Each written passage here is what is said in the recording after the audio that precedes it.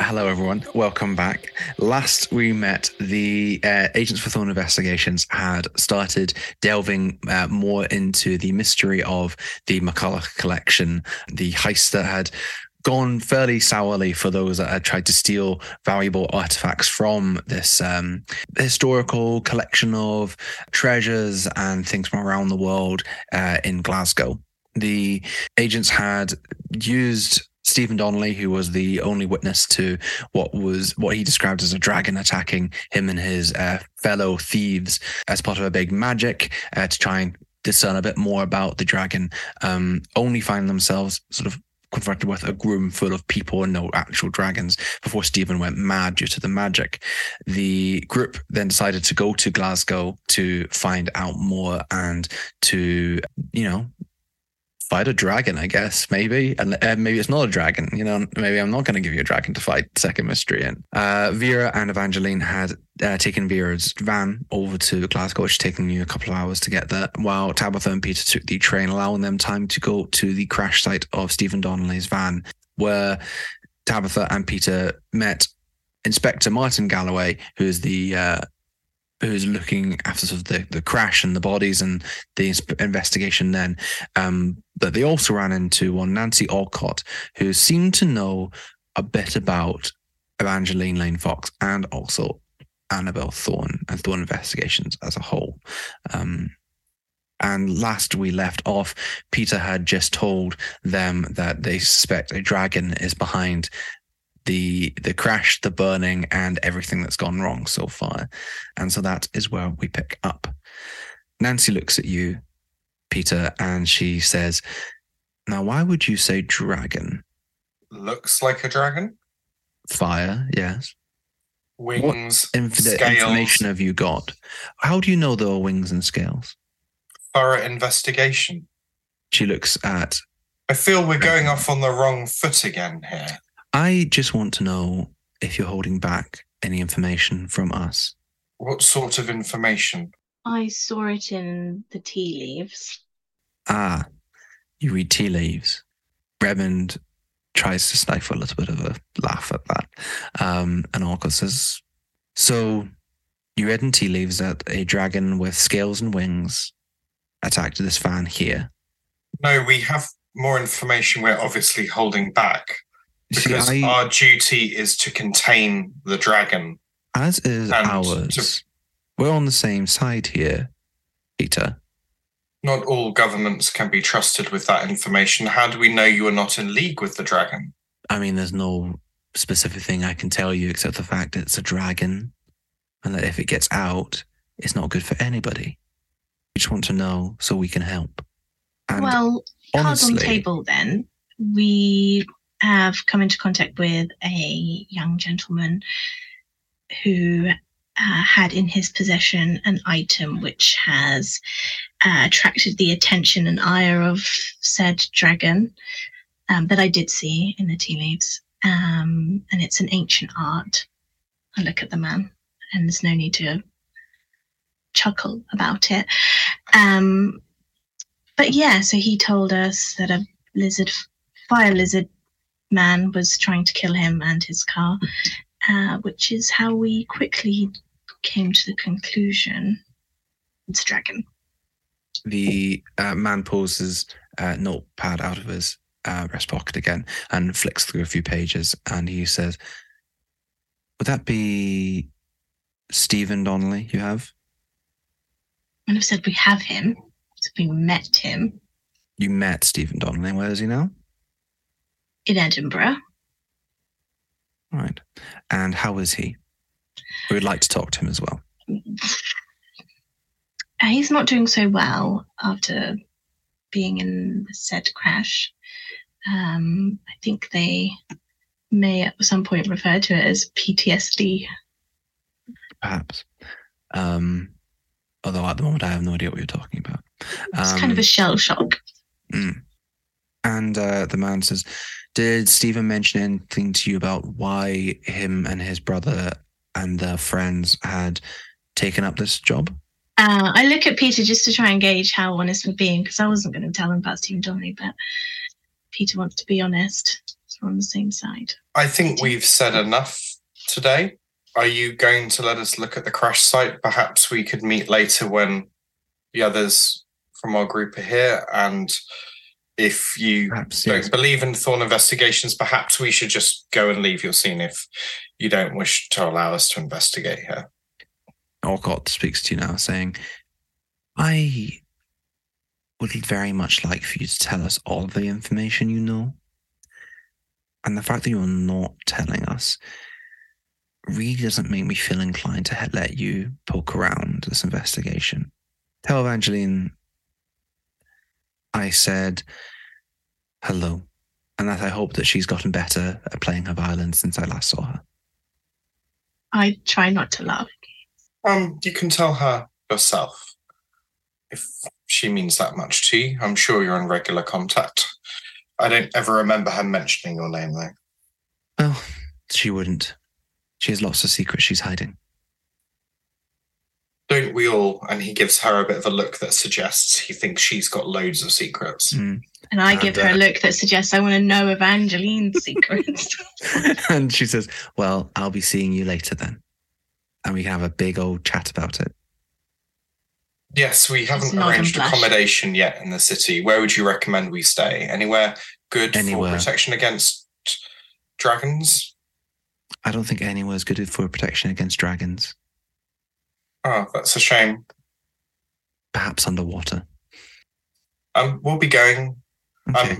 Is this the point where we leave and you send, well, your friend over there to follow us? No, we don't need to follow you. We know where you live. Don't let us keep you up. I'm sure Evangeline will be waiting. Tabitha, we've made a mistake. Really ruined that. Yeah. We've I think many layers of mistakes have just happened. What if we just don't tell Vera and Evangeline about this? And maybe it will never come back to haunt us. As you are walking, there is a moment where they both talk. If you look over your shoulder, they sort of conferring. Redmond takes out a small folder and sort of flicks it open. Then Alcott smiles, looking down at it, and she calls after you both. She says, Mr. Anderson, please do give Evangeline our kindest regards. All right. Just because I need to do that, he needs to do this. So as I kind of notice that as we're walking, I want to use magic to do something beyond human limitations. Okay, what is it? And I want to catch the paper that he's holding in his hand, and I want it to burst into flames as we walk away. Okay. Because he kept getting his little notebooks out and stuff. Yeah, writing notes first, writing our names down, spelling them. I want the written evidence. Okay. Okay, cool. Yeah, no, I mean... Why did we do this on our own? We should not have done this. Why did they let the two of us go? It's not Team Charm. Oh, no. Okay, give me a use magic to see if you don't kill Redmond like after first meeting him. 10. 10. So it just happens. Just happens then. Yeah, so the magic works without issues. So his notebook, and everything else. As she says it just bursts into flames. Okay. And we do not turn around. I do not turn around. I do just go, do not turn around. Okay. Tabitha, can I roll act under pressure to see if I do? You absolutely can. You absolutely can. 7. 7. So I just about managed to not turn around. But you did turn around. I mean, what you see is the pages. No, I don't turn around. I succeeded. So you succeeded. So you just succeeded. Yeah. So can you describe it to me, Peter? As far as you're aware, Peter, the notebook catches on fire. I set his notebook alight. So at the McCulloch collection outside the building, Vera and Evangeline, your van pulls up. Or are you going to the crash site as well? No, we're meeting at the station. Supposed to meet at the train station. You meet at the station. You go to the train station, you meet Evangeline and Vera there. It's act like we've just been here waiting. Maybe we should get a newspaper to pretend we've read it. I think we should just be honest. Okay. I don't think we can. We're going to have to lie about doing the research. And Angus, I don't know if I can lie more with Evangeline right now. Okay. Yeah. Do some honesty. Hey! How was your journey, ladies? Quite a pleasant drive, actually. The countryside between Edinburgh and Glasgow's lovely. Got to come out here more often. There's a quaint peacefulness to everything here as we arrived. Gave one a little pause for thoughts. For yourselves, how was your travels? Have you been waiting long? We didn't wait. We began the investigation and have had to stop. Oh, did everything Angus provided you inspire you to move forward with the investigation and find out some more information? Unfortunately, due to data protection, I couldn't remove the files from the archive. So we did have a very... With a sign-out form for you to have taken He did not bring me a form, no. Of course. But we had a lively debate about... and I did some research in the tea leaves, Evangeline, so no time's been wasted. Have you got a written report of what you found? No. I haven't written it down yet. No. Well, what have you done with the time? Well, it is a dragon. Definitely a dragon. Apparently, in order to harm it, we need to take something away from it. I presume it's hoard, but maybe also its heart. That might work.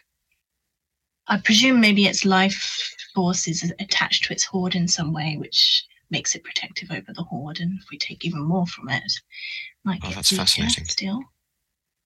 Thanks, Vera. Yes, that's... And so that you see, we've done good work. Good work.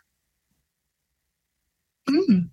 Well, the problem is that we've then had a bit of an incident involving the local constabulary. I wouldn't have thought they would have posed a problem for you, Peter. No. The problem is there were too many of them, and I was worried if I use let's call them my gifts too much, then it's very public. So Peter we went to the crash site. At first, he was very convincing. Worked well to begin with. Did, and unfortunately, there was a wily woman there, and she saw through us immediately. Yes, our cover names failed because I said my name was Peter Lane Fox, and well, it would appear the person is very familiar with Evangeline. And in particular, Evangeline sent a message to say she hopes your violin playing is improved. I don't know what made her bring that up. She was very beautiful, Evangeline. Her name was Nancy. Nancy Alcott. Is this a relative of yours or someone?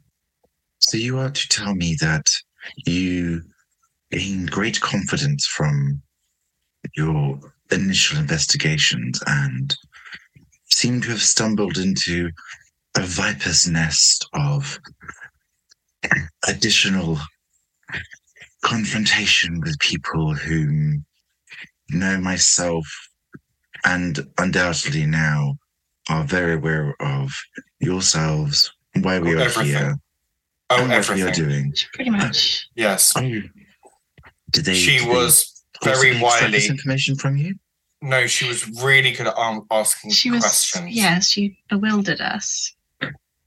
By asking you questions. See, the thing is, Evangeline, we really wanted to strike up a good, impress you both. A good working relationship with the police. These officers, because they very much have the crash site cordoned off and under surveillance. She seemed to know a great deal about Thorn Investigations and yourself already, and we thought that it would be possibly worth the risk to test the waters further with a bit of trust building on using some honesty after we had lied to her, bold-faced lies, just immediately upon meeting her, and it didn't work out very well. We didn't give all the information. She doesn't know that Stephen is locked in a room in the basement of Thorn Investigations. However, it wouldn't surprise me if the police were there later, because I did give a card to the first person we met and told them to call us with information. Well, and I told her my name was Annabelle Thorn. So. I'd like to say Peter is not laughing, but... No, I'm not laughing. I just can't believe what a bad decision. Perhaps in the future, we ought to ahead of time come up with other identities, names that we can fall back on, so that when we are not on the spot, we not only expose part of our own name, but part of the name of a teammate as well.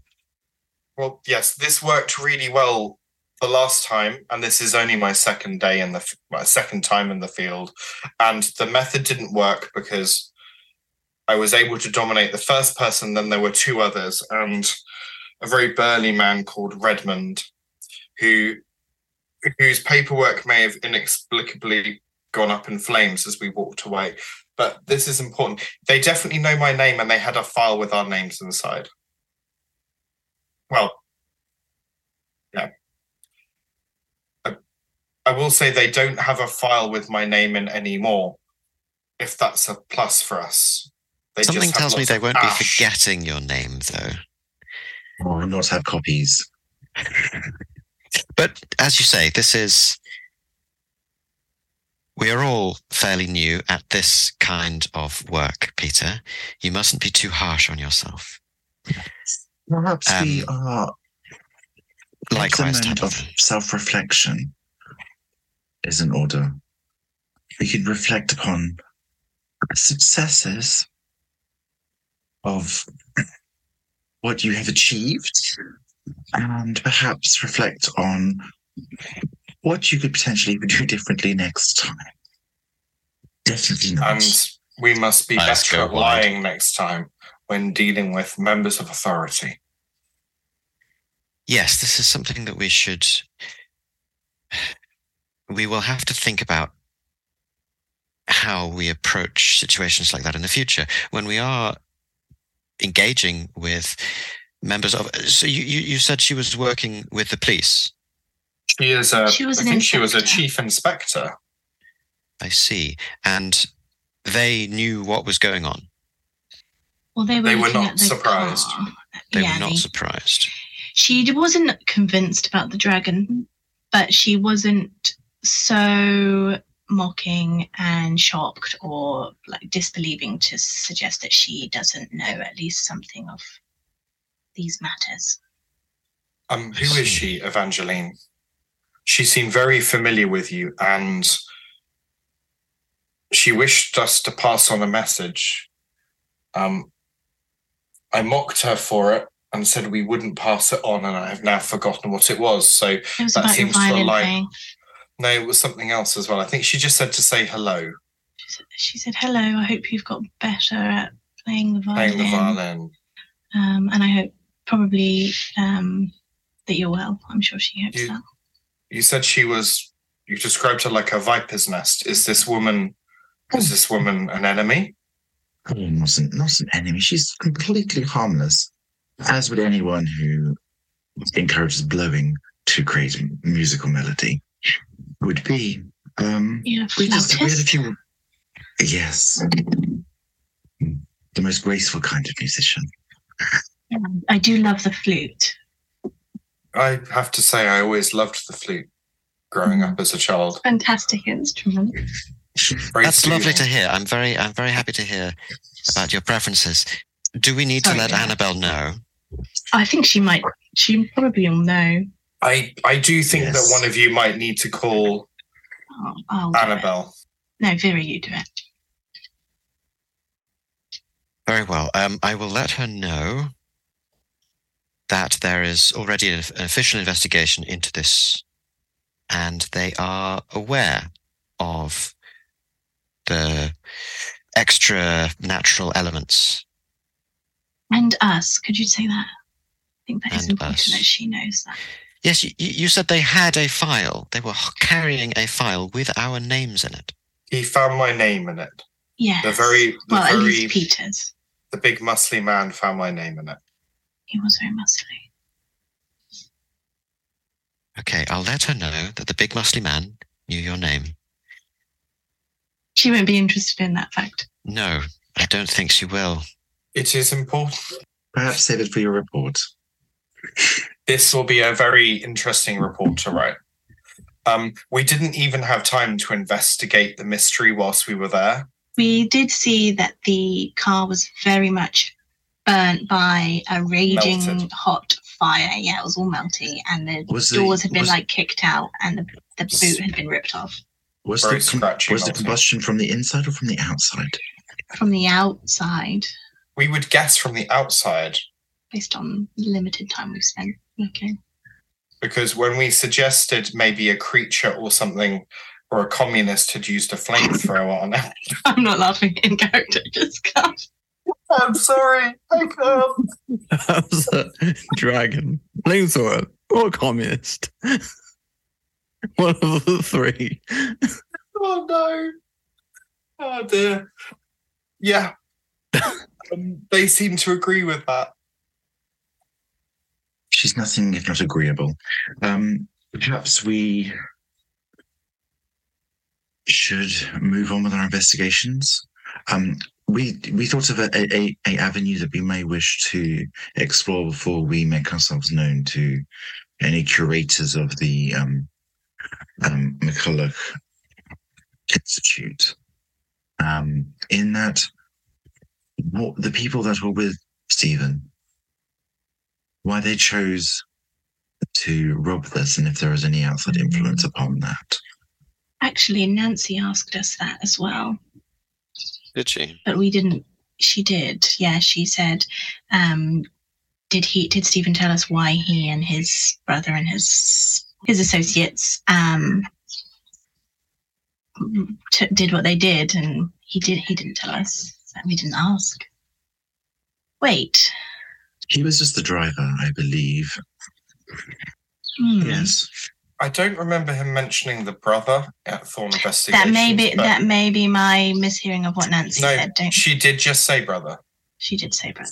Okay. It was his cousin, and Jim Bell and Poppy McGee were the other two people that were with his little group. I don't believe he's I been said brother. I meant cousin. Sorry, I meant. Oh, okay. That's my bad. I was like, "What is this?" I'm sure I said this right. Actually, no. I just said it wrong. You were very thorough last time. I have a archive file of his entire family tree from what he's explained to us. Drawn up. I don't think we're going to. This woman is going to be everywhere we go. She knows their names. She knows who they speak to. We're going to come across her, and we need to keep. Vera's never met her. Vera might be our only way forward. We didn't mention Vera's name because why would we? That would be very silly to do so. I'm sure they have it on file somewhere, though. Well, that is part of the problem. But what I mean is we might not be able to avoid working with the police, and we ended our discussion because we would have needed to share even more information, and she wasn't really giving anything back. She kept asking us for more information, and she wasn't letting us look at the car. So it's almost like she was a police officer questioning us as a proper government official. She did make a point of saying she represented the British government. Yeah. Now, whether that was just because we don't, and she's a police person, I don't know. But they were very well dressed. She was very stylish, and I only talk about the gentleman really with the very broad gentleman is because their suits and everything were brand new and they were very well tailored. But she didn't care that her high heels were muddy, which tells me that she's a woman who is committed to getting the job done. By any means necessary, I'm sure you will find out. Well, we do know about Mr. Gray, who's the security guard at the collection, and Mr. Fraser with the centre parting. He works there. I think he's the... So you know that Mr. Fraser's mentioned, you know that from your previous looking at the treasure, Mr. Gray is the nighttime caretaker, and Mr. Fraser is the daytime caretaker. Oh, there's only one of each, and that you found that Mr. Gray was not happy that there was one of each. It seems like it's been, from what you remember, he seems a bit stretched that he has to do everything at night, and Mr. Fraser has to do everything. Not get a day off. You know, and you know, it was Mr. Boyd was the curator. Mr. Boyd. Mr. Boyd, that's right. Okay. Should we decide upon our cover story now? Because I don't think we'll be able to come up with a fake one. Well, I suppose it's going to depend on who we're speaking to. It sounds like the police already know who we are.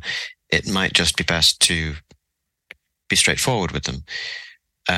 While we are attempting to undertake this mission ourselves, I don't necessarily see any reason why cooperation with them is not in our best interests. Good. Then perhaps yourself and Evangeline should help open up the discussion around cooperation as more experienced and perhaps in the field than us. The only last question about the police's involvement that I have is that they, and perhaps we do know this from Stephen already, but she questioned us as to why they had done what they'd done. Although she didn't specify, that makes me feel like she knew they had committed a crime already. But if we have what he stole, there must be more evidence that they had robbed. I don't know, maybe there was more things in the car from the hoard, or maybe they know some other way. Maybe they're just making an assumption, but it's interesting to note. This is why lying will be difficult. They know more than us and do not value us right now. Just fair. Well, it might be worth trying to consider what we do have that we might offer them, but that we don't have to give up. Do we have anything that we have the bracelet? Well, they might get eaten if we give it to them. I'm not suggesting we give it to them, and even just letting them know that we have it would, I suppose, put us under pressure. Yeah, we certainly didn't let them know that. Excellent. Maybe we should give them the bracelet. If it's in a secure police lockup and the dragon attacks the lockup, our position will be validated. We were specifically asked not to ensure that exposure did not happen. Of the public. They made a very good point earlier of telling us they are not the public. They are the British government. But the government is made up of the public, though, Peter. I feel like Annabelle wouldn't want us to put, even though they are the police, she wouldn't want us to put them in unnecessary danger by knowingly giving them an item that's going to cause the dragon to attack them. Like, she might frown on that. It's possible they actually do have the resources to contain items in much the same way that we do. But unless we can think of a way of asking them that information without letting on that we have an item that needs to be protected. Secondly, what is our goal here currently? What is it that we are trying to achieve? What are we ultimately striving towards? Annabelle has asked us to contain the situation and minimize exposure to the public and, if necessary, eliminate a threat. Well, then I think it's clear that we need to just focus on the dragon.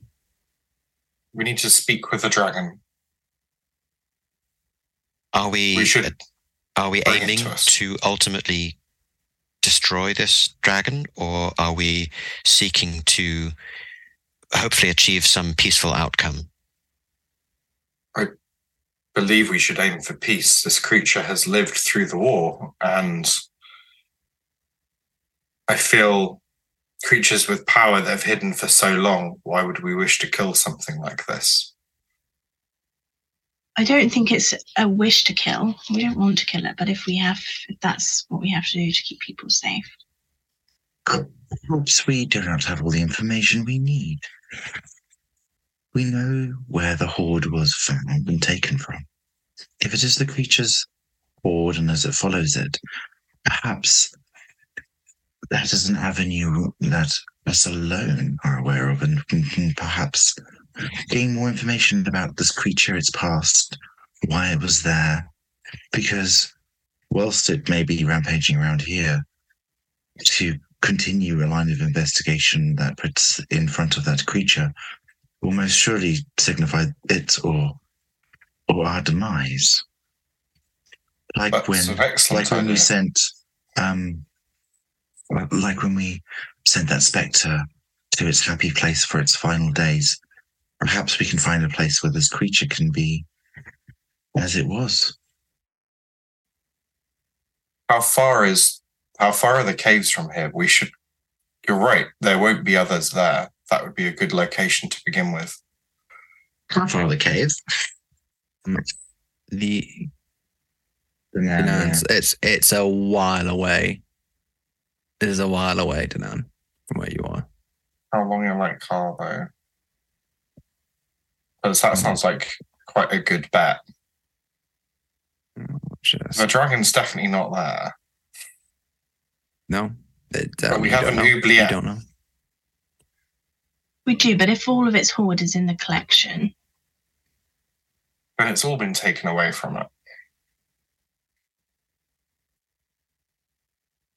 This is the alternative here, is that we lay a trap for a dragon. Is there somewhere safe in the city we could reveal the item that we have to lay a trap for the dragon to come to it and then use it to engage in conversation? Magic can be used to bar locations from particular types of creature, or alternatively trap specific people or types of creature.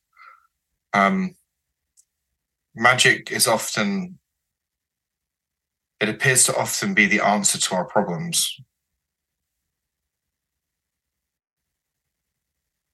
Perhaps we do not have to travel. The weave, when I am able to manipulate it, can create light and image. Perhaps we can use magic to observe this place from the comfort of the van and share it. Perhaps just be able to see what is in there. Runic markings or stones or information that we weren't able to pick up from our earlier investigations. Yeah, I mean, you absolutely would be able to do that. You'd also, I think you probably, could get a map out and realize that Danan is nowadays about 4.5 hours drive away from where you are. But that is nowadays. That is with motorways. So it would be easily 6 or 7 hours drive, which I'm going to let you all know you can commit to that, and that's fine. But perhaps having a sneak peek might be a good idea as well. And we haven't fully finished all the threads in the city. We should probably check out the collection at least before we... Yes, but perhaps knowing of a location or an option before we embroil ourselves in that location might be best. But we must be weary from all of this travelling. Perhaps we can freshen ourselves up before we head out further into the city. Well, we have also been up all night. We have not yet slept, and it is approaching mid-afternoon.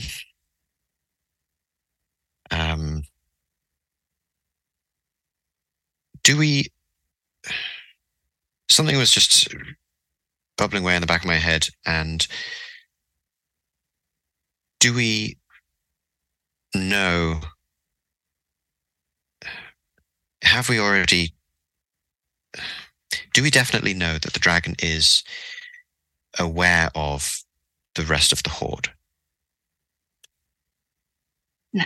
As you said, as you said, perhaps the items in the collection in the museum are themselves warded in some way.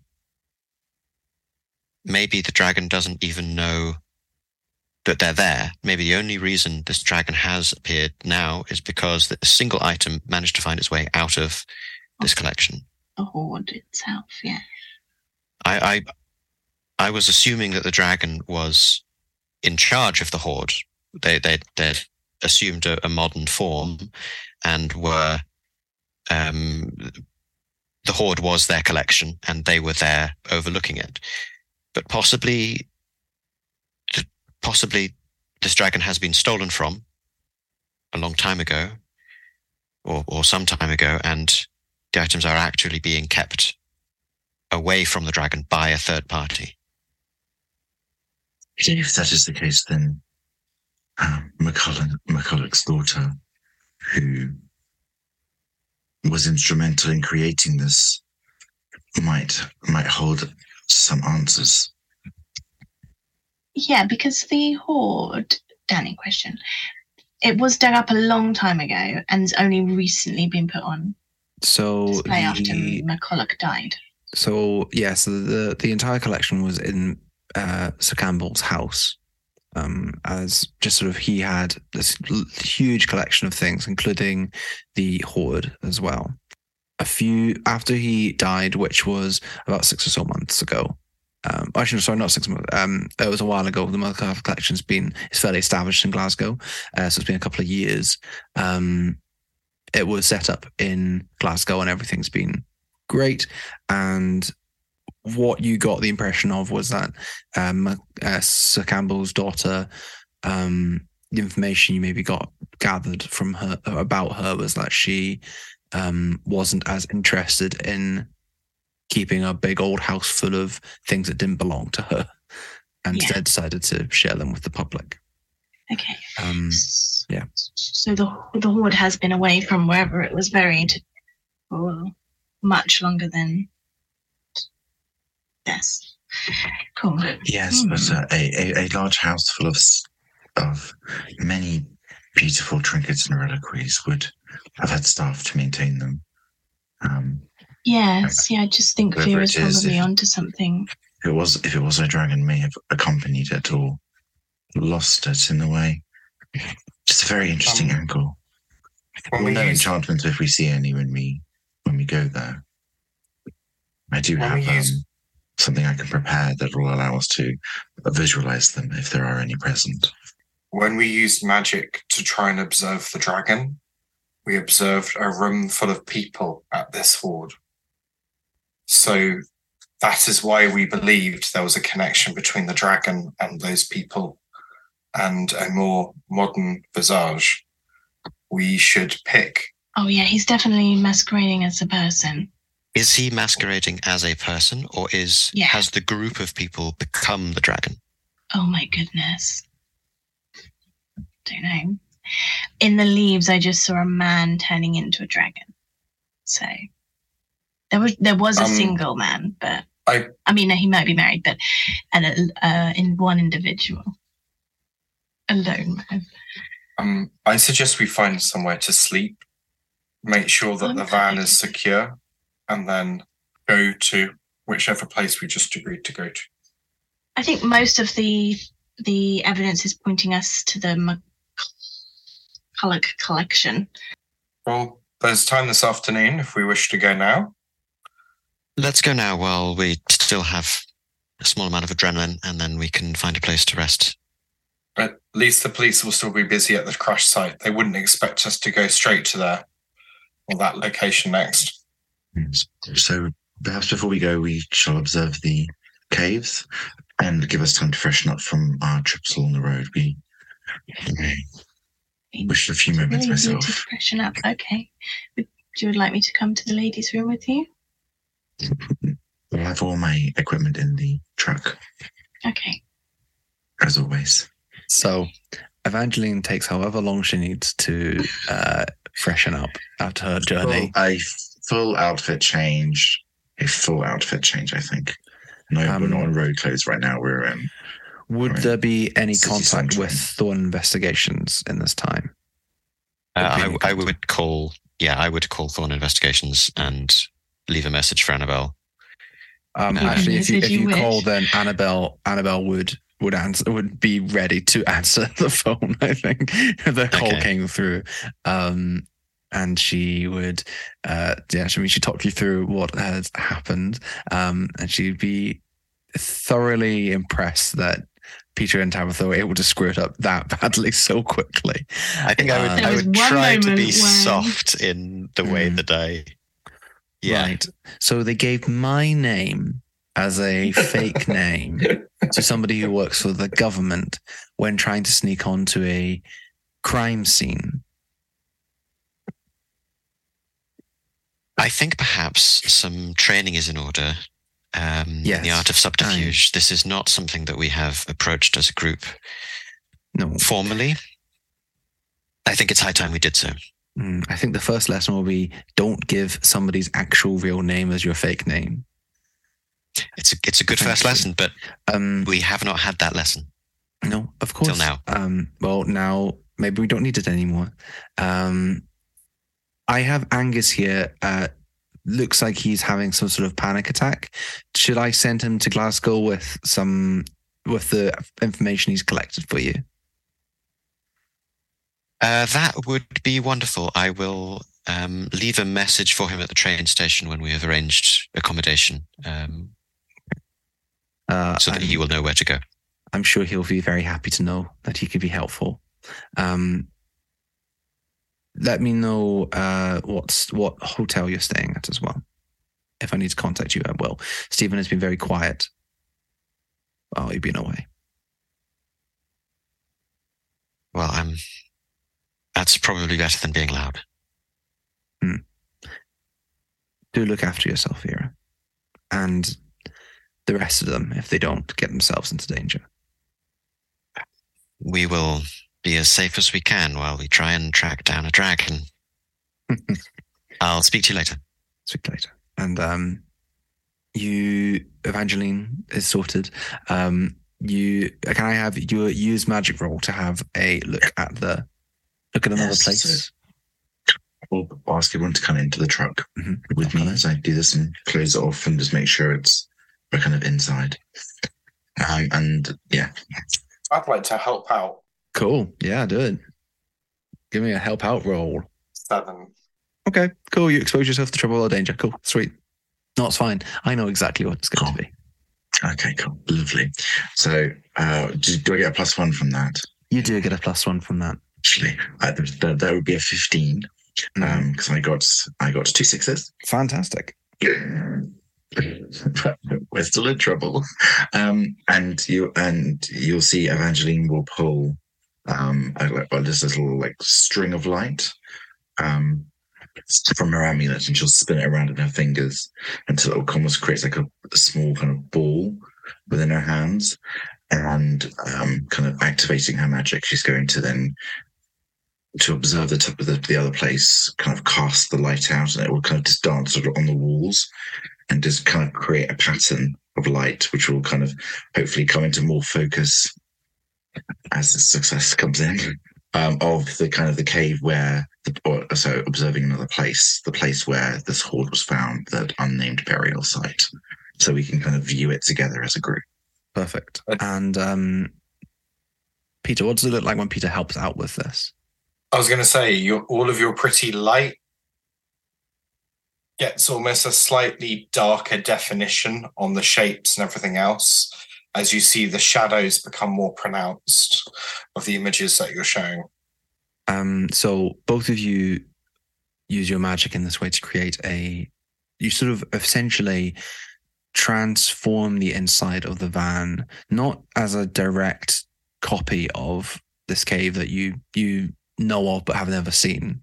It's more sort of like a sort of light outline of all the rocks and everything in this cave and the space. And there is a lot of definition, but it's not like it's a crystal clear photograph. There's a lot you can still see through that light. You can still see through to where the van is. It's just sort of like it's created this space around you.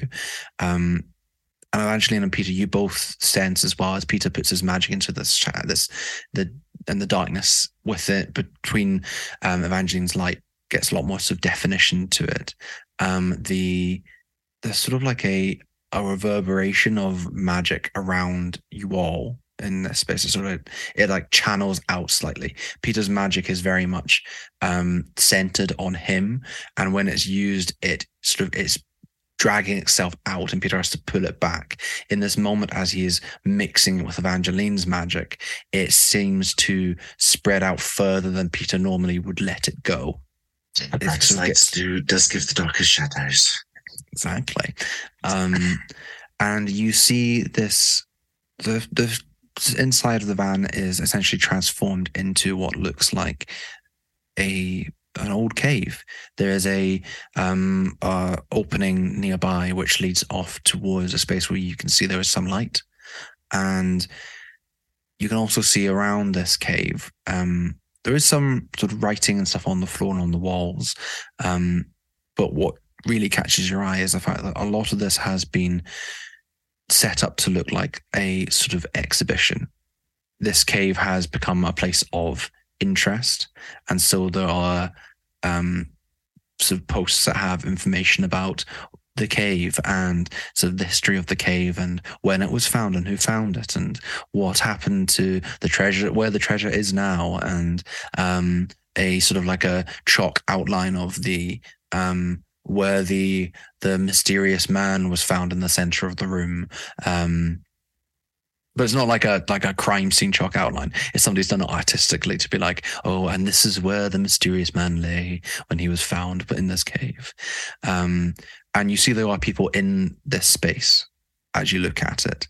And they sort of, again, you don't see any clear definition on them, but there is so like shades walk in and around, people who are looking and reading the post. It looks like essentially a historical monument at this point. So a thing that's been found that's now become a tourist attraction. Yeah. But the kind of the markings and obviously the plaques are pointing things out as a little point of interest in a cave system.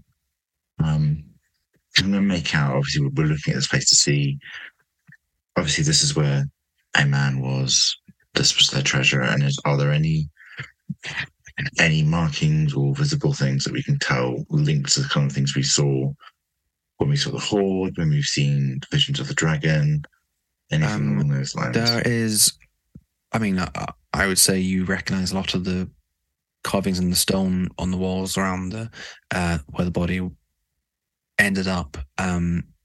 Similar sort of Nordic writing, straight angles, lots of that style of writing.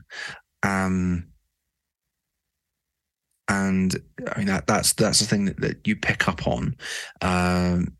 Nothing else specifically from that though. It looks like a very nice day out essentially for people if you want to go and look at a bit of history. With my keen eye, can I use the investigator mystery and ask the question, what is being concealed here? Because there is a lovely, beautiful facade of story and everything being placed here, but I just wanted to see if I want to see if I can see anything past it that's not necessarily just behind this kind of veil of chorusy hype. What's being concealed here? Yeah, of course. You look around this strange light space and you obviously don't see where the treasure is anymore. The treasure has been taken out. Oh, sorry, what'd you roll? Yeah, sorry, you roll. my mistake. You're excited. My mistake. I was definitely away on my thoughts there. Absolutely. I rolled a 9 on the dice plus 1. Thank God. So 10. I don't have to take back all that stuff. So you have hold 2 on that. Then. 2, yes. That question is what's being concealed here. What's being concealed here? And do you want me to answer that first one, then you can come up with the second one, or? Yeah. So the treasure's not there anymore. It's all been moved. Like all the treasure is gone from this space. What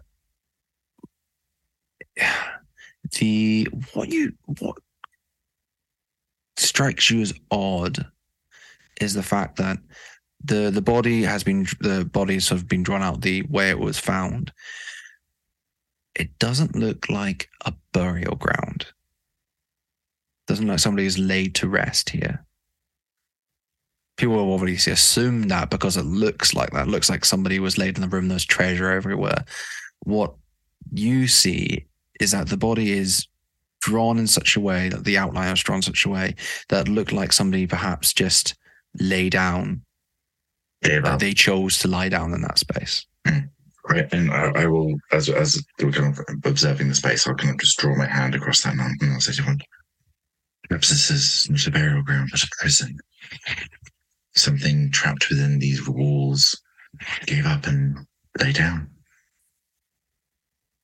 And I will ask the last question was, what's happened here to that body? What I can tell. Okay. It's tricky because I just want to be able to tell you without trying to figure out how you know. You think about that. You think about somebody being trapped here, and that perhaps it was some sort of prison. But that doesn't ring true when you think about it. Why would somebody be imprisoned in a place full of treasure? Why would people think, we'll show this person what's what, we'll imprison them with all this gold that he's going to have nobody else can have? You also get that this thing was found a while ago, but it wasn't like there was any sort of map to it. Nobody had made markings of where this should go. So again, it's odd that somebody would imprison somebody here, and then there wouldn't be any sort of way to get in. There wouldn't be any what was found was a cave that had been fully covered, like fully caved in, like had been concealed. So it, instead of a prison, it seems more like this person locked themselves in.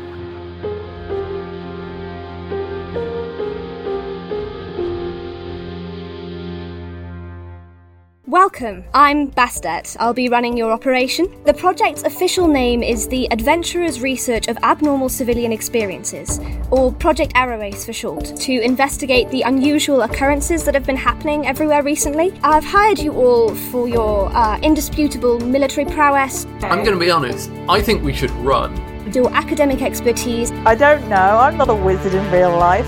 And your hands-on experiences. Tentacles belong in the ocean! I also lost all my food, so Delphi, in a few hours you might start looking really delicious. Okay. Can everyone please roll for initiative? Oh, I nearly cussed so hard. Deck of Many Aces is an actual play podcast made by an all-aromantic and asexual cast and crew. You can find us on Spotify, Apple Podcasts, Stitcher, or wherever else you listen to podcasts, releasing every other Friday. You can follow us on Twitter, Instagram, and Facebook at Deck of Many Aces.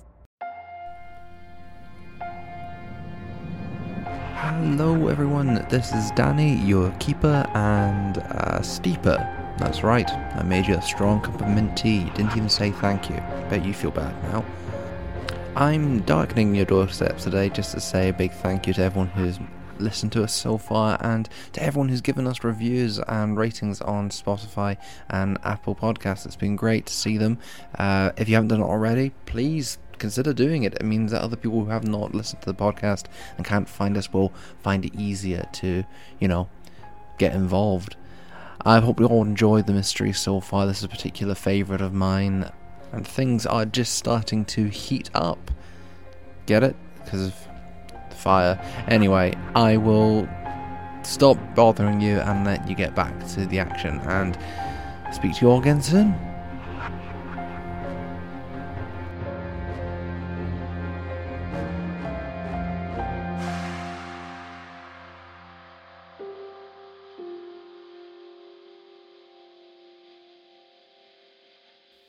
perhaps not a prison, but a sanctuary.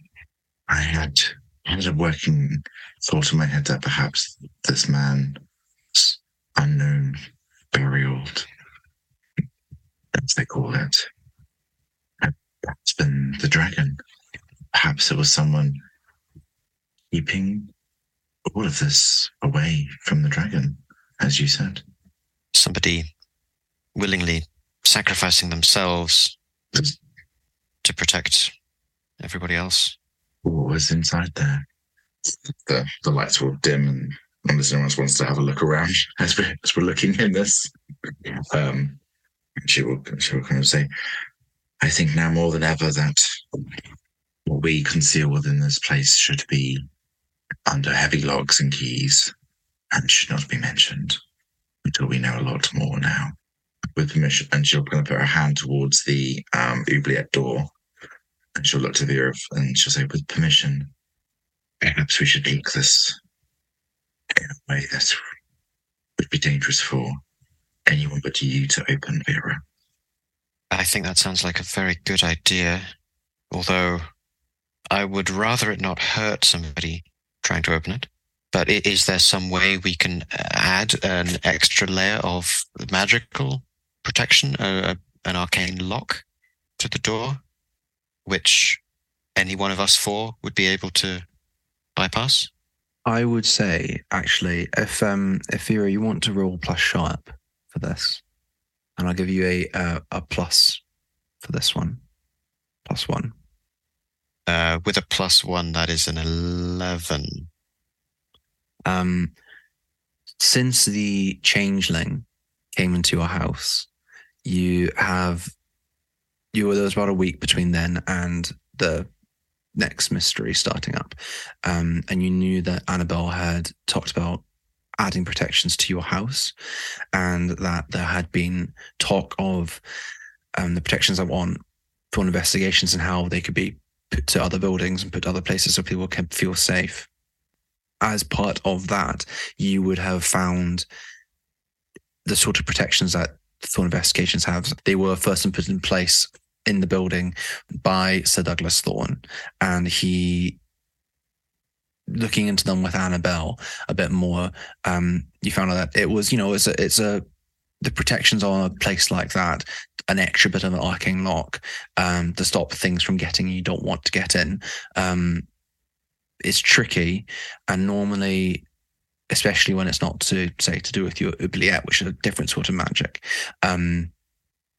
you have to tie it to a person. So what Annabelle and you perhaps discussed was that the protection that wanted Thorn Investigations were tied to somebody in Thorn Investigations, sort of to them. If they're safe, then Thorn Investigations cannot be entered in that way. And Sir Douglas Thorne set this up. So you know that you could do that. There is a way of doing it. I would say it does count as big magic because it is tying somebody's life to this thing, so that they essentially become the lock. It does also come with the potentially nasty side effect of the fact that if somebody wants to get in there and they realize that my life is tied to the lock, then they will need to kill me in order to access what's inside. Yes, that is true.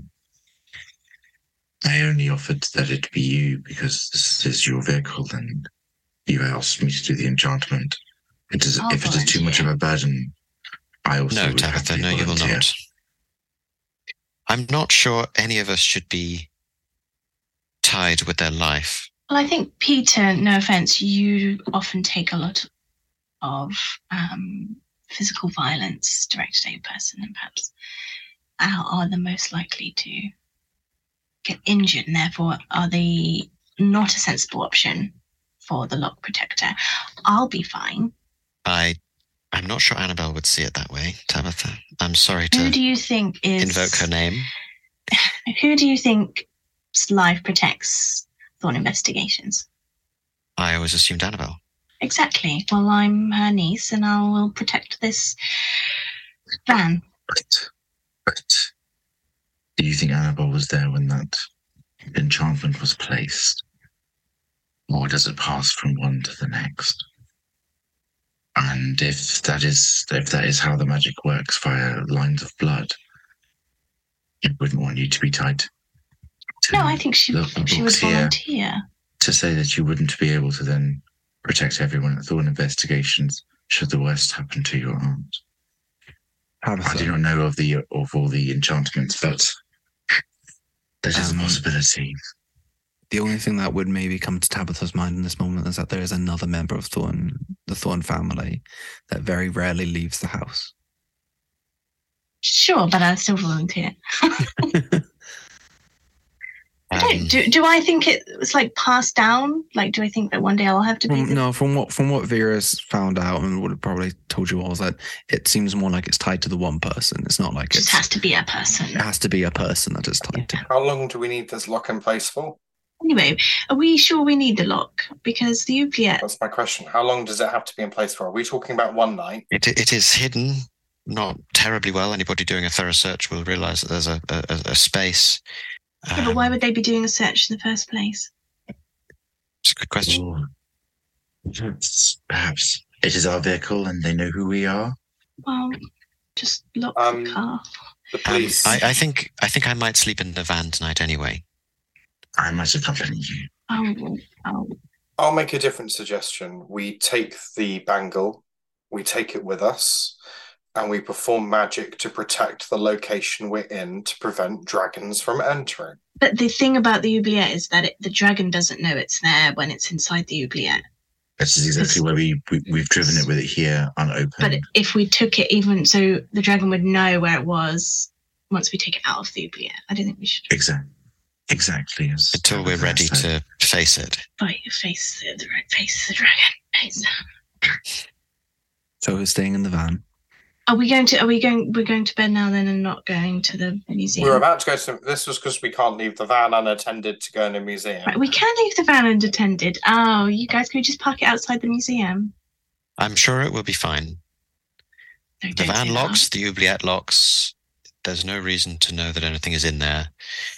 Oh, okay, I'll stay in the van. Or let's find a location in the city, a lockup or something where we can store the van whilst we're here. There are lockups in the city.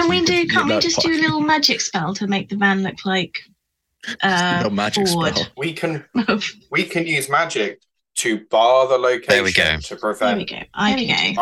I could do magic to bar it to allow dragons in. You could do magic to bar humans from going in, and we could do everything.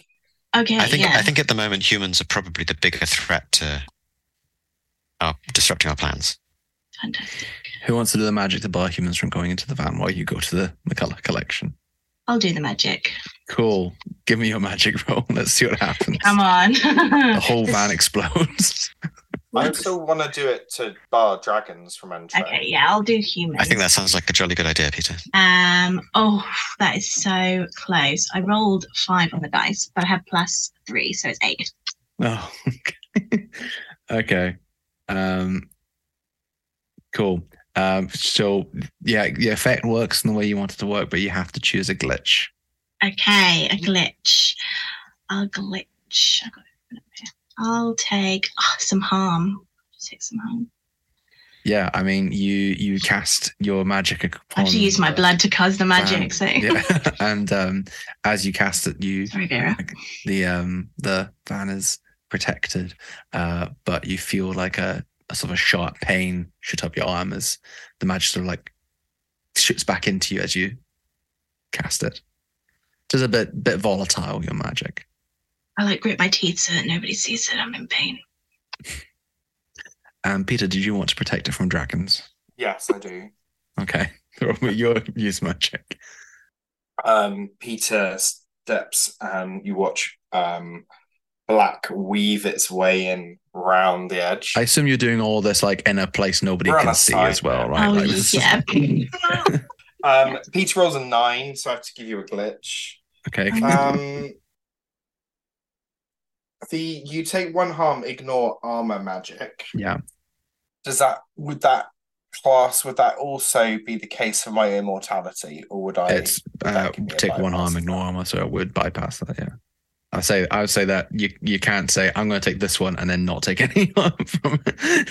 I'm going to take harm, not. I'm going to go for problematic side effects. I don't like any of them. Of course you are. And Of course you are. I don't want immediate involvement because I don't want the attention and I don't want the harm. So I'm giving you a problem.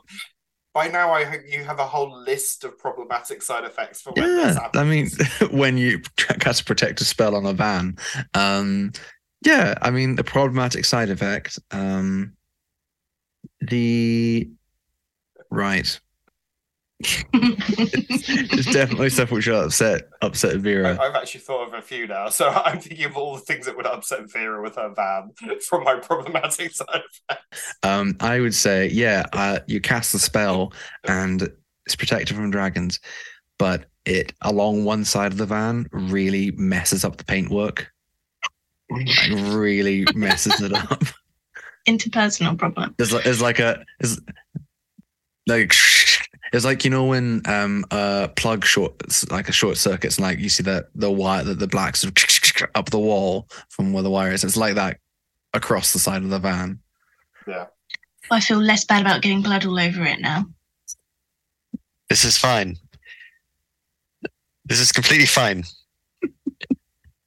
I think you just need You're rest. seething. She's seething. Sorry about that, but it's important. Dragons may no longer enter our van. I'm sorry for the side bit. You head into the McCulloch collection. Finally, it's the McCulloch collection. The building is sort of the facade of it, the front entrance of it, has a very grand look to it. The building has a flight of stairs that go up to the main door. You know that at one point, this building looks like it could have, in the many years ago, been some sort of art college. It looks like it's made up to look very grand, and there are pillars and everything, and every piece of stonework on the front of this building is thought out in a artistic sort of way.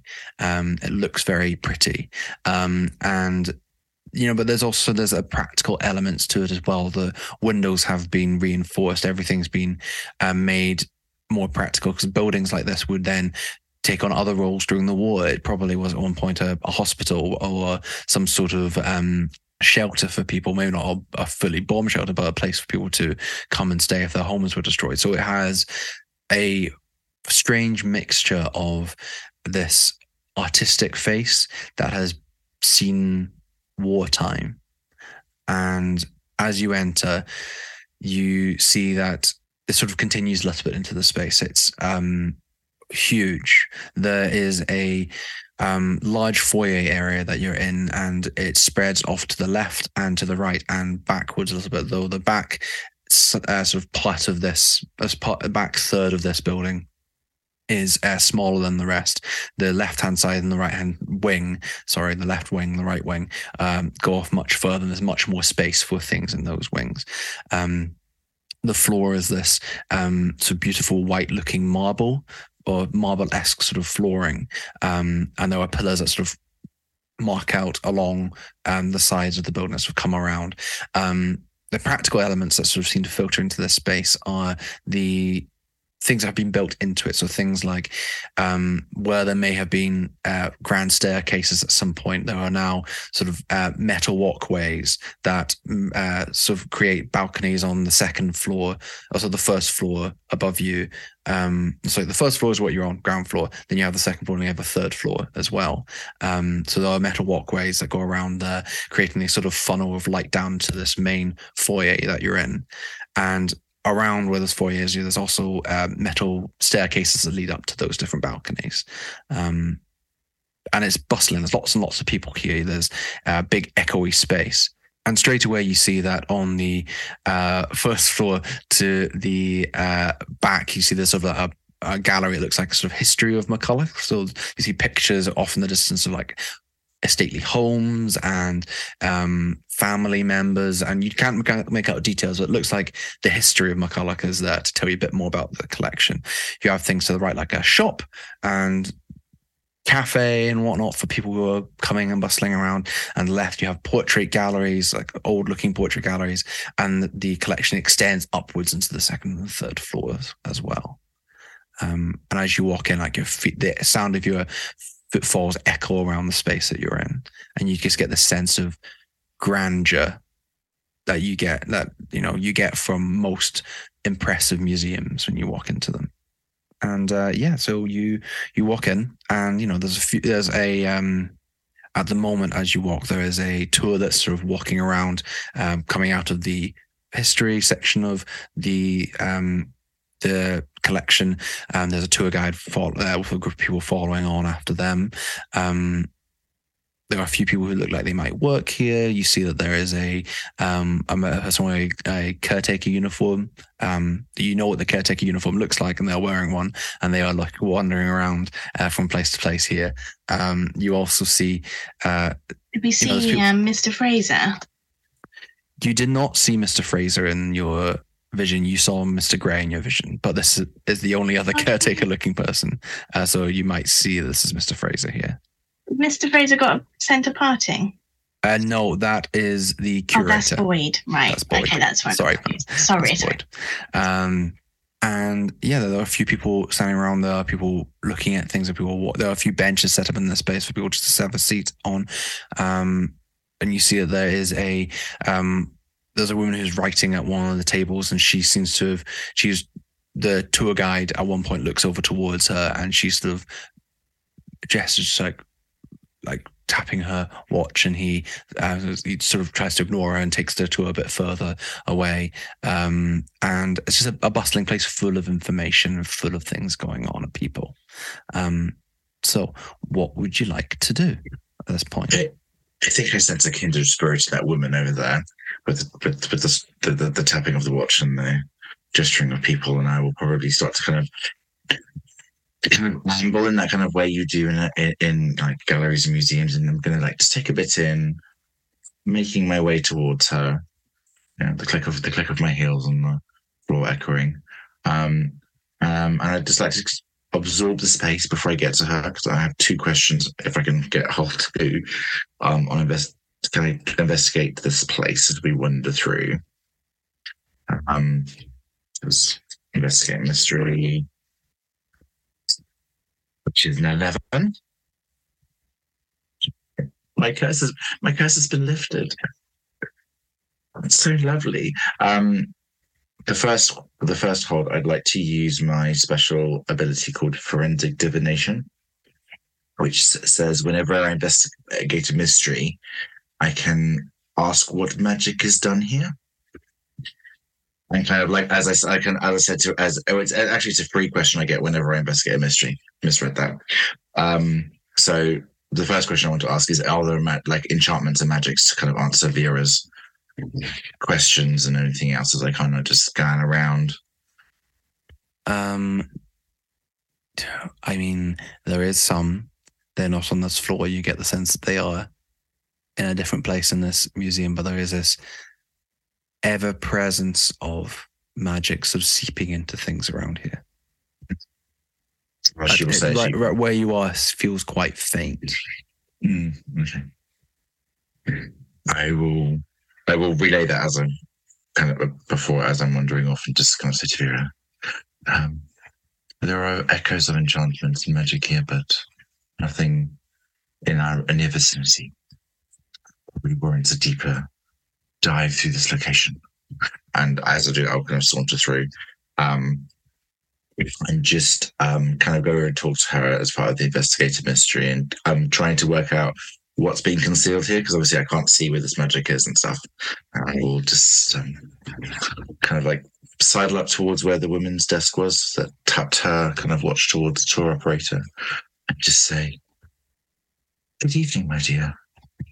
This is a fine establishment, isn't it?" She looks up at you. She has this sort of neatly cut blonde hair, sort of fairly straight, comes down to her shoulders.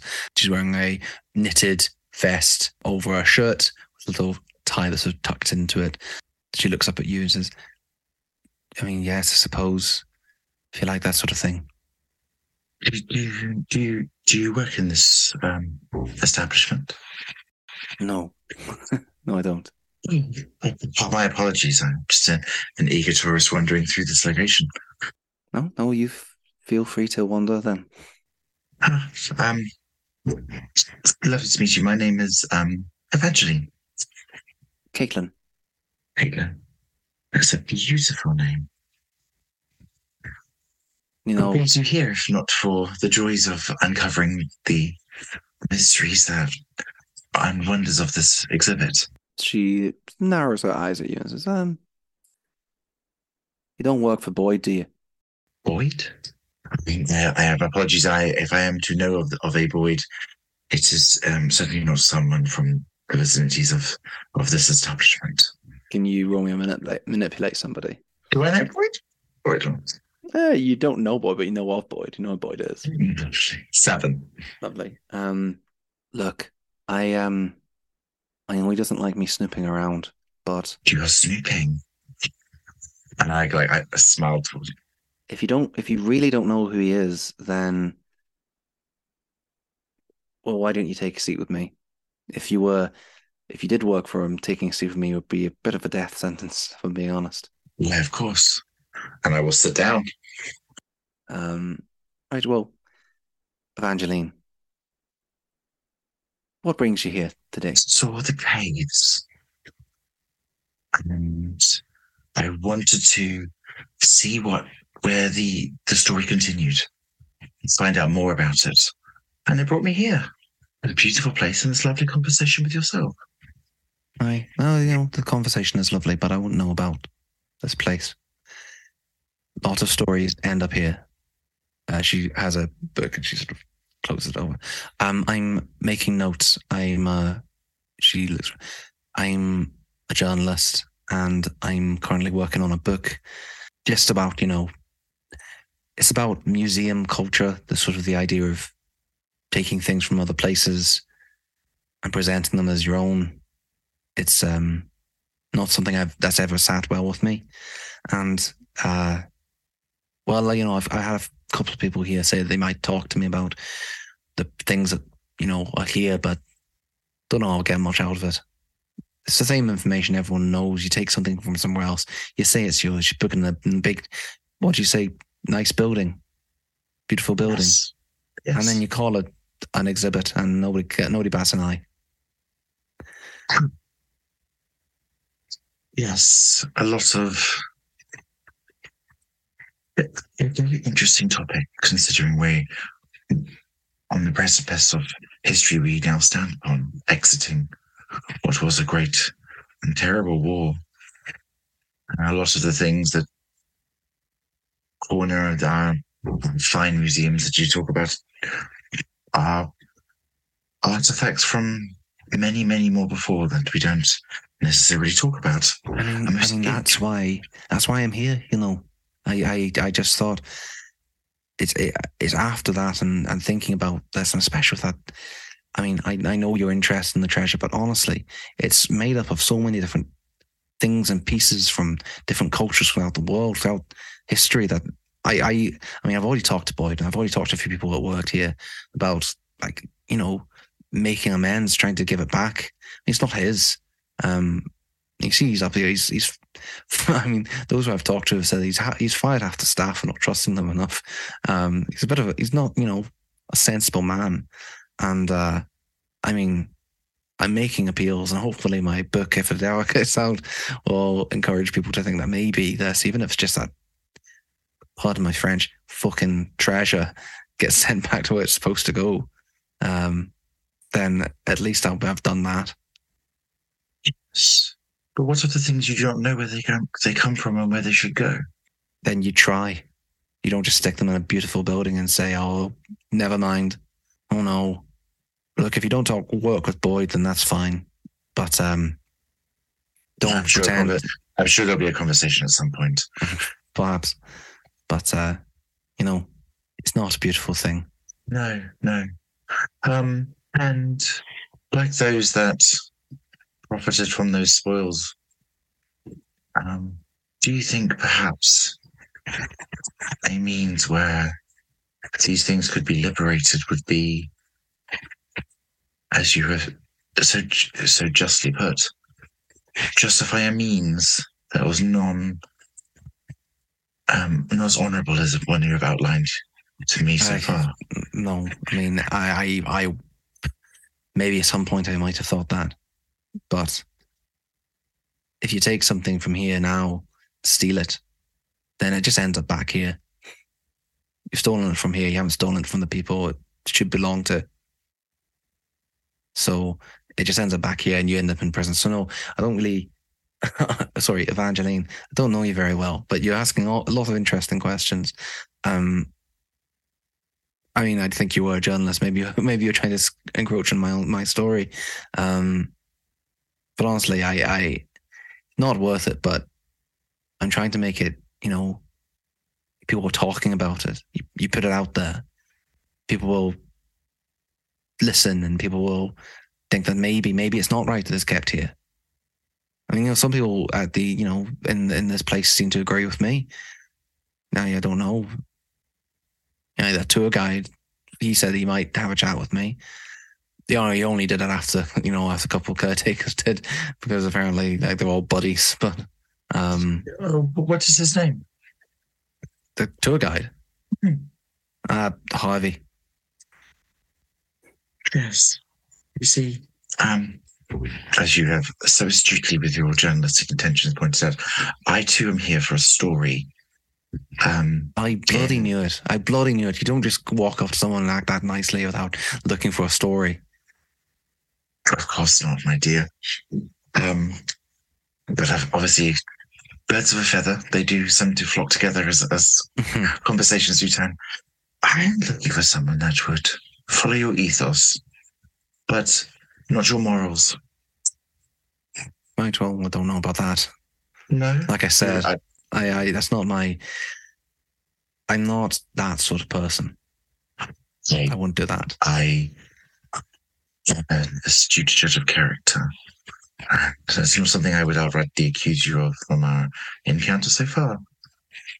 But what I do know is you're a very intelligent and perhaps observant creature like myself. And you would notice or have heard or have seen someone or someone's who might be of that persuasion. I mean, you get all sorts of people coming in and out of the museum, don't you? Yes. Look, I don't know what your angle is. Are you police? Oh no. I think that's parochial. Look, I don't know anything about that. If you're looking for somebody who has connections with criminals, I'm not your woman. If you like though, and she flicks through her notebook, and you see that amongst all the pages and pages of writing that she's done in this notebook, of like this exquisitely handwritten work that she's done, in between each one, like sort of dotted about, there are like these beautiful sketches, and you see that they're probably of sort of museum things from the museum. It looks like she spent a lot of time here. And then every so often in between pages, there's also pictures of people. And she says, well, I just do, people watching. Sometimes it's, sketches while I'm sitting. If I'm here, I might as well. Gives me a bit of a break, to be honest. And she flicks to a page that, she says, there's lots of people come in. The only dodgy person I've seen come in here, was this, these fellas. And she points out on a page a picture of two people sitting on a bench, similar to the one that she's sitting on just now. And she points to one of them, towards both of them, and you see that one of them is looks remarkably like Stephen Donnelly. but isn't Stephen Donnelly. And the other person is a strange-looking figure. They look quite... There's a sort of strange... The way that their bodies looks, it looks like she may have drawn it in a slightly abstract way, where they look slightly taller than... Like they look like a very tall person that's sitting down in a slightly awkward way next to David Donnelly. And they have long hair that's sort of matted around their shoulders. And they have a face that is very sunken, very shallow. And it looks like they are in conversation, David and this person. And she says, well, he just looks like a funny bloke, doesn't he? I can see why he caught your inquisitive eye. You have a most beautiful skill. Thank you very much. It's very kind of you to say. I say, I should trouble you for that photograph. It is... I think it's just a drawing. And she takes it, she just rips it carefully out of her book and gives it to you. Thank you. A most beautiful memento of our time together. What paper do you work for again? Dawn Investigations. Small one then. I haven't heard of you. But if I see a story like this show up in some Thorn Investigations magazine or whatnot, I'll be pretty pissed, Evangeline. You're on the way to come. And she's like, I'm going to go chase a caretaker down about a story. She stands up and she puts the book, and she wanders off to where her story is. Yes. And so, in the middle of the McCulloch collection, is there anything else that anyone does at this point? Maybe grab a map or leaflets to see if there are, what exhibitions are currently showing. You get a map very easily, and you can find yourself up at the King's Hoard, which it's called in McCulloch collection, is on the third floor, the top floor, and it is at the back of it. So as you come up the flights of stairs, you have off to your right on this floor what's an observation room. You see there's lots of maps and glass cases. On the left you see there's lots of Renaissance fashion wear and accessories and stuff. It's a very colourful looking space in the left, and in the right there is the walls of this space are covered in treasure.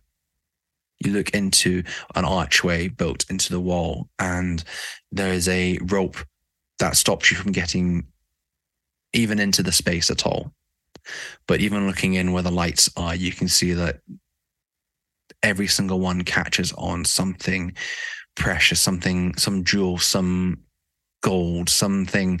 The room is just lit up by this constant reflection of light on all the different metallic surfaces in this space. You see there are like chests of gold coins. You see there are swords. There are breastplates. There's a crown like situated on the wall. There's some shields. There is things that look like they could be Byzantine. There are things that could look like they're from Asia. There's a huge trove of different things in this space. So much so none of you have ever seen anything like this before. Evangeline, you look at this and you immediately, I believe you had the look at what, was it Tabitha or Evangeline had seen what Stephen had experienced at the crash site. I believe it was Evangeline. I think it might have been my third eye. Then you look at this, and even without that third eye going, you get this sort of tinny sound in the back of your head. And you just hear, just ever so faintly, take it, take it, take it, take it. And as those words sort of go over and on and on and on, and you feel like you need to take a step back, you hear a voice behind you.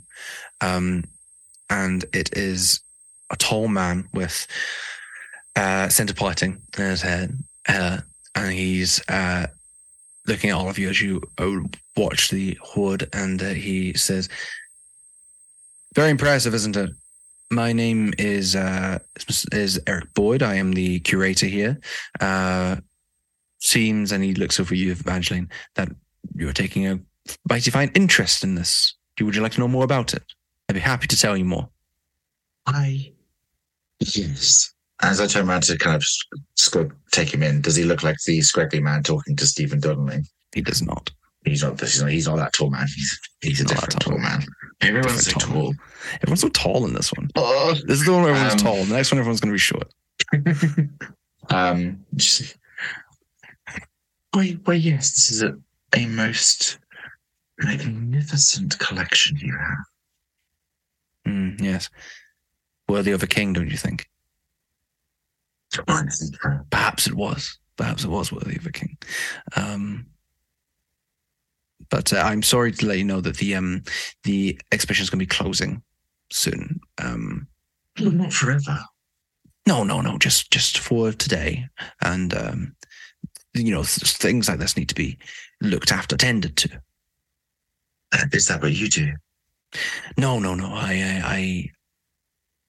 I look after it in my own way, but I have people to look after it for me.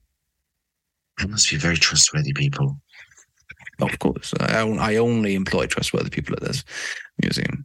Those that do not find themselves employed for very long. It's a very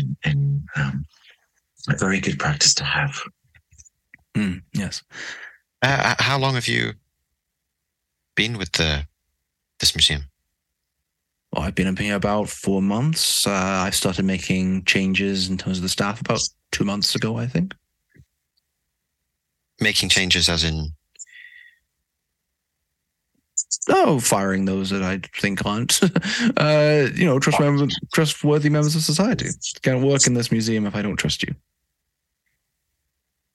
Forgive me for asking, how many people did you have to let go for not being trustworthy? Not that many. I had night caretakers. We had about 6 before. I had to let go of a few of them, but nothing that we can't handle in this establishment. But I am sorry. We are going to be closing soon. I hate to rush you. The collection is open again tomorrow if you'd like to come and see it again. Peter moves forward and uses mental dominion, which only works on humans, to say, "Could you give us a few more minutes? But can I roll?" You absolutely can roll that. Yeah. 13. I get 3. But this literally tells me if he's a dragon or not. So that's what makes me happy. Do I have some holes or not?